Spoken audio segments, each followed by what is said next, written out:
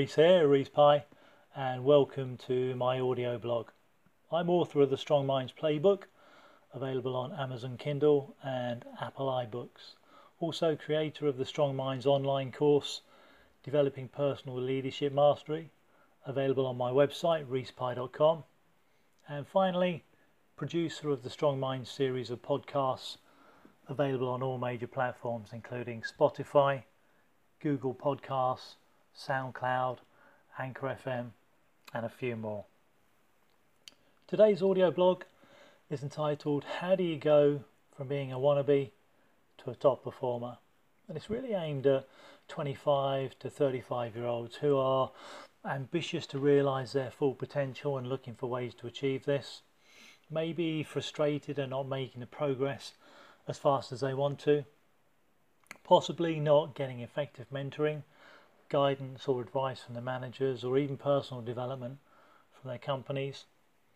Possibly caught between the pressures of senior management and the pressures of managing difficult teams, always a challenging balance. Or simply people that are open-minded and keen to accelerate their rise to fame and fortune that top performers receive. So let's take a look at how do you go from wannabe to a top performer. The fact that you're listening to this audio blog means that you're likely to be either in the 60% of middle of the road performers, or even worse, in the bottom 20%. This isn't meant to offend anyone, because I've been in the 60% of times myself. So it's not my opinion, but a fact, because there are the top 20% of performers and earners, and then the rest. And whether we like it or not, we have to accept that this is a universal truth. The key questions for you are therefore, do you possess an ambition to be, or at least get, as close to the top 20% as possible? Are you frustrated that you're not making the progress you're truly capable of and want to realise more of your potential? Is your thinking such that you don't believe it's really possible for you to move higher, faster, easier than your current methods? Or maybe you're asking, would it help to know how to become far more influential in your relationships, whether this be with customers, colleagues, bosses, people you manage, or even loved ones? From personal experience and from leading successful teams and businesses with, if I may say, great cultures, I can tell you that improving who you are and where you get to be is not only a possibility, but a guarantee if you're willing to invest in a little time in yourself. I say this because waiting for or expecting others, like the companies we work for, to invest in us will only leave us as underachievers versus our true capability. The risk is that we remain dissatisfied and unfulfilled. Avoiding this risk of underachievement therefore requires that we develop personal leadership skills so that we can manage the person in the mirror much better. Now, I cover this in detail in my book and online course within what I term as the six-figure Success Essentials framework, so named because it enabled me to become number one in my field and as a result earn a six-figure salary early in my business career. There are actually 7 steps within this framework, but the one step I'm going to share with you today was by far the biggest reason for moving me from wannabe to top performer. It can help you to write your own ticket to career satisfaction and success too. As I said, I cover a lot more detail in my book and course, but let me run through one example of how you can invest in yourself to learn easy, learn fast, and learn well. My introduction to enterprise level negotiations and deal making was a rude awakening, because I entered the arena with bucket loads of self-belief, only to find that I was totally unprepared for what was to come, i.e. through my own ignorance. I didn't know what I didn't know. I joined the national sales team of a major publisher as the youngest account manager by far. Quote, all the existing account managers are old men, i.e. they were all in their late 30s, who play golf half the week and sleep in the afternoons. I'll show them how to do it, I said to my boss. And then ouch. And I mean a big ouch. It was a whole new ball game dealing with enterprise level customers compared to small businesses, because these were brand name advertisers with complicated decision making processes and difficult to maneuver political landscapes. The buyers were tough people to influence because everybody wanted their business and competition was fierce.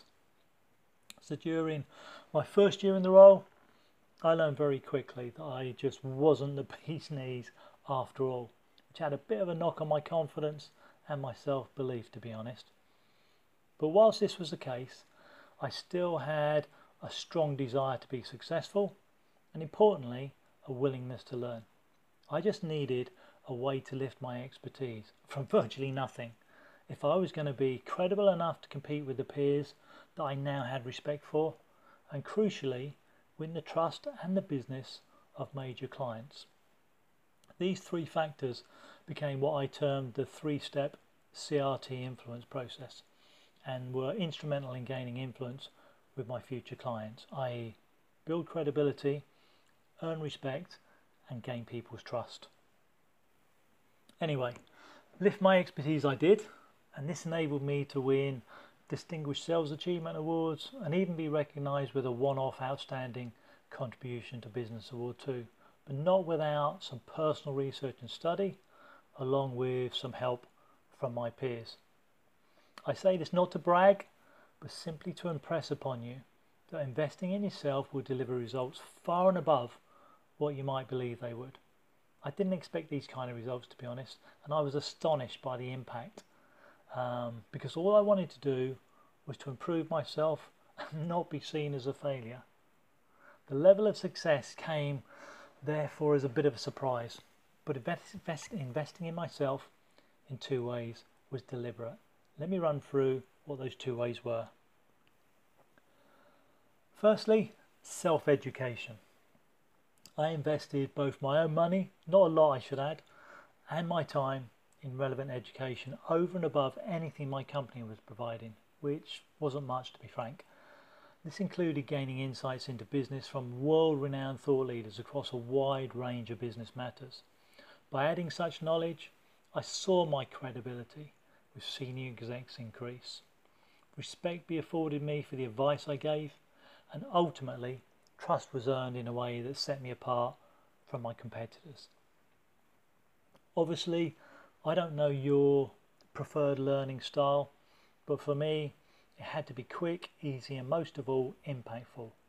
I wanted information that would make a meaningful contribution to what I did for a living, and not just information for information's sake. So I researched many options and came across some outstanding ways to learn easy, learn fast, and learn well.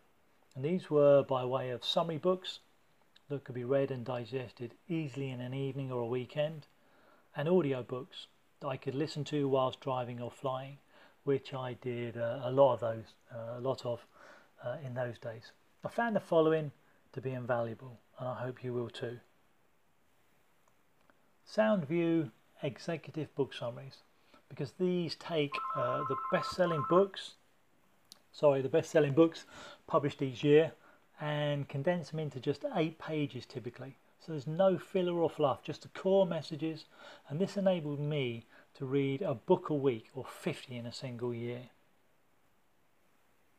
I also used Harvard Business Reviews, because these gave me access to articles not available elsewhere, and which were also like complete condensed books into just a few pages, typically 12 pages I found.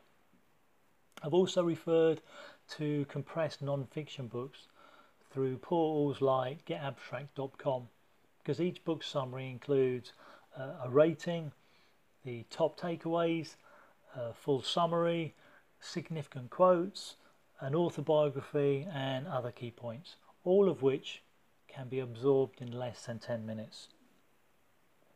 In terms of audio, I've used a vast array of providers, from direct companies to audio portals like iTunes, SoundCloud, and Audible.com in particular, because of their extensive catalogue of over 21,000 business books by category, publishing date, length, and language. These kind of resources cover just about every industry, sector, geography and job function, but they're particularly valuable in terms of understanding the best management and leadership thinking as well as the trends available today. And they're great because while specific technical knowledge of your environment, your job, your role, your company, your industry is important, these resources are able to broaden your knowledge and help generate new ways of thinking. I'm sure that if you're prepared to invest in self-education, you'll find it offers a key to unlock success way beyond what you might think is currently possible. It opens doors and adds to your competence and self-confidence in ways you just wouldn't believe. And once you start to see the results of this small investment in yourself, you'll also find it becomes a never-ending journey of growth and personal achievement. But most of all, it's an enjoyable and rewarding one. So firstly was self-education, and now secondly, learn from the best. So make sure your education is not just academic, but is practical in nature. And this means learning from the best, i.e. those who are already achieving what you'd love to achieve. With this in mind, I invested time in my peers, shadowing, observing, asking questions and testing their methods with my style. The reason I say that is somebody else's style doesn't always suit your own. Yeah, so you have to take what's useful, discard what's not, and adapt your own style to make sure it works for you. I'll be honest, I didn't learn masses, but the quality of advice was brilliant from one of my senior peers in particular, who just happened to be the top performer at the time. It was so simple and yet made such an impact on my results that I ended up replacing him as the top performer. Sadly, he's now passed away, but I'm truly thankful for his advice and support, and I have to give massive credit for much of my success to my, quote, old colleague. I received 3 pieces of very wise advice from him. Number 1, get clients to visit head office because you'd A, be able to impress them with the quality of the systems and processes, and B, increase the number of internal contacts that could take pressure off yourself from an admin point of view. And I don't know if you've worked in professional sales at all yourself, but one of the bugbears for anyone in professional sales, and especially enterprise level, is dealing with admin and paperwork and emails and all that sort of stuff. Anyway, he said that when he'd done this, he'd never lost a client, and it helped ensure his customer retention was the highest in the company. And for me, I think this can be a real winner today in high-level sales, in what's becoming a virtual world where people meet less and less face-to-face. His piece of advice number 2 was take clients to lunch. Not as a gift or a perk, but because when you do this, you're able to get behind their work mask, uncover personal challenges and motivations, and build a stronger, more credible, respectful and trusting relationship. Working on a business intelligence contract not so long ago, I saw this happening a lot in the square mile, otherwise known as the financial heartbeat of London. His piece of advice number 3 was negotiate with your company on behalf of the customer rather than the other way around. Because if you do the best possible deal for the customer, within company guidelines of course, it ends up being the best deal for the company too. This enables the customer to get a better return on their investment, ROI, and they're more likely to stay as a customer, but also increase their spend with you compared to your competition. Being young and a bit naive, otherwise known as ignorant, I'd considered items 1 and 2 as frilly, fluffy stuff that were more like schmoozing than being professional and business-like. Once explained to me though, the light bulb in my head just shone brightly, and these became part of my modus operandi too. As for item 3, I'd always considered myself to be a strong negotiator and got the best price I could from customers, but my customer retention wasn't brilliant. In fact, it was pretty average, until that is, I applied my colleague's advice. I'm sure some companies would still balk at the idea of his advice, point number 3, negotiate on behalf of your customers. I did too, before understanding what it could do for me personally. But it went wider than just benefiting me personally, because it also benefited my company and of course my customers. This piece of advice was a surefire win-win-win combination. The investment in my own business education through the exec summary books and audio programs, added to the 3 specific pieces of advice from my colleague, enabled me to break records for customer retention, customer growth and new business generation all in the same year. And this set me on my way to some other satisfying wins elsewhere in my career too. With that in mind, and in summary, I invite you to consider the following points. Number 1, accept that your company will only invest in you to the degree that it helps you deliver the results they want. You may be one of the few people where you have a manager that cares about you personally, but few companies or managers will invest in you as a person. So you need to invest in yourself. Number 2, understand that self-education is a surefire way to increase your competence, your confidence and your success. It can separate you from your peers, because if you rely just on what your company offers as training or development, then you'll just be getting what everyone else gets, and it won't help you stand out. Number 3, try to listen and learn from the top 20% of performers, and not those who are average, poor or mere theorists, because their advice will just get the same results they are. In the same token, don't just listen to average or poor managers either, because 80% fall into this bracket. But seek out advice from the top managers, even if it means they compete with yours. Point 4, I want you to know that most top performers are decent people. That's how they get to be top performers, and they're willing to share. It's a massive compliment to be asked to be honest, but the ask has to be sincere, as these kind of people don't like to have their time wasted. For my part, my quote old colleague was thrilled for me when I took top spot, because it wasn't me who'd done it on my own. He played a crucial role in assisting me, and I can tell you it gave him a glow to know that this was the case. As the old saying goes, you can't lift someone higher without being lifted higher yourself. He did this for me, and I've tried to do this for others ever since. And just as a final point on the subject, if you're afraid to ask, then you have to ask yourself the question, what's the alternative? And consider the answer. To wrap up, I'd say this. Consider this aspect of developing your personal leadership skills as a research project of enormous significance to you, because that's exactly what it is. A project in self-education that enables self-exploration, self-discovery, self-knowledge, self-understanding, and ultimately self-fulfillment.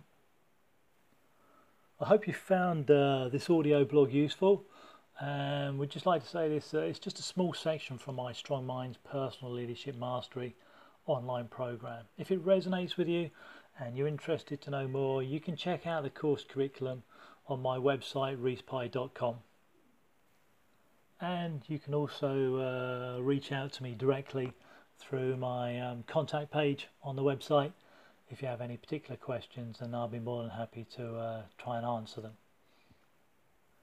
That said, I thank you for your time in listening to this audio blog today, and I wish you all the best in your quest to go from wannabe to top performer. Thank you.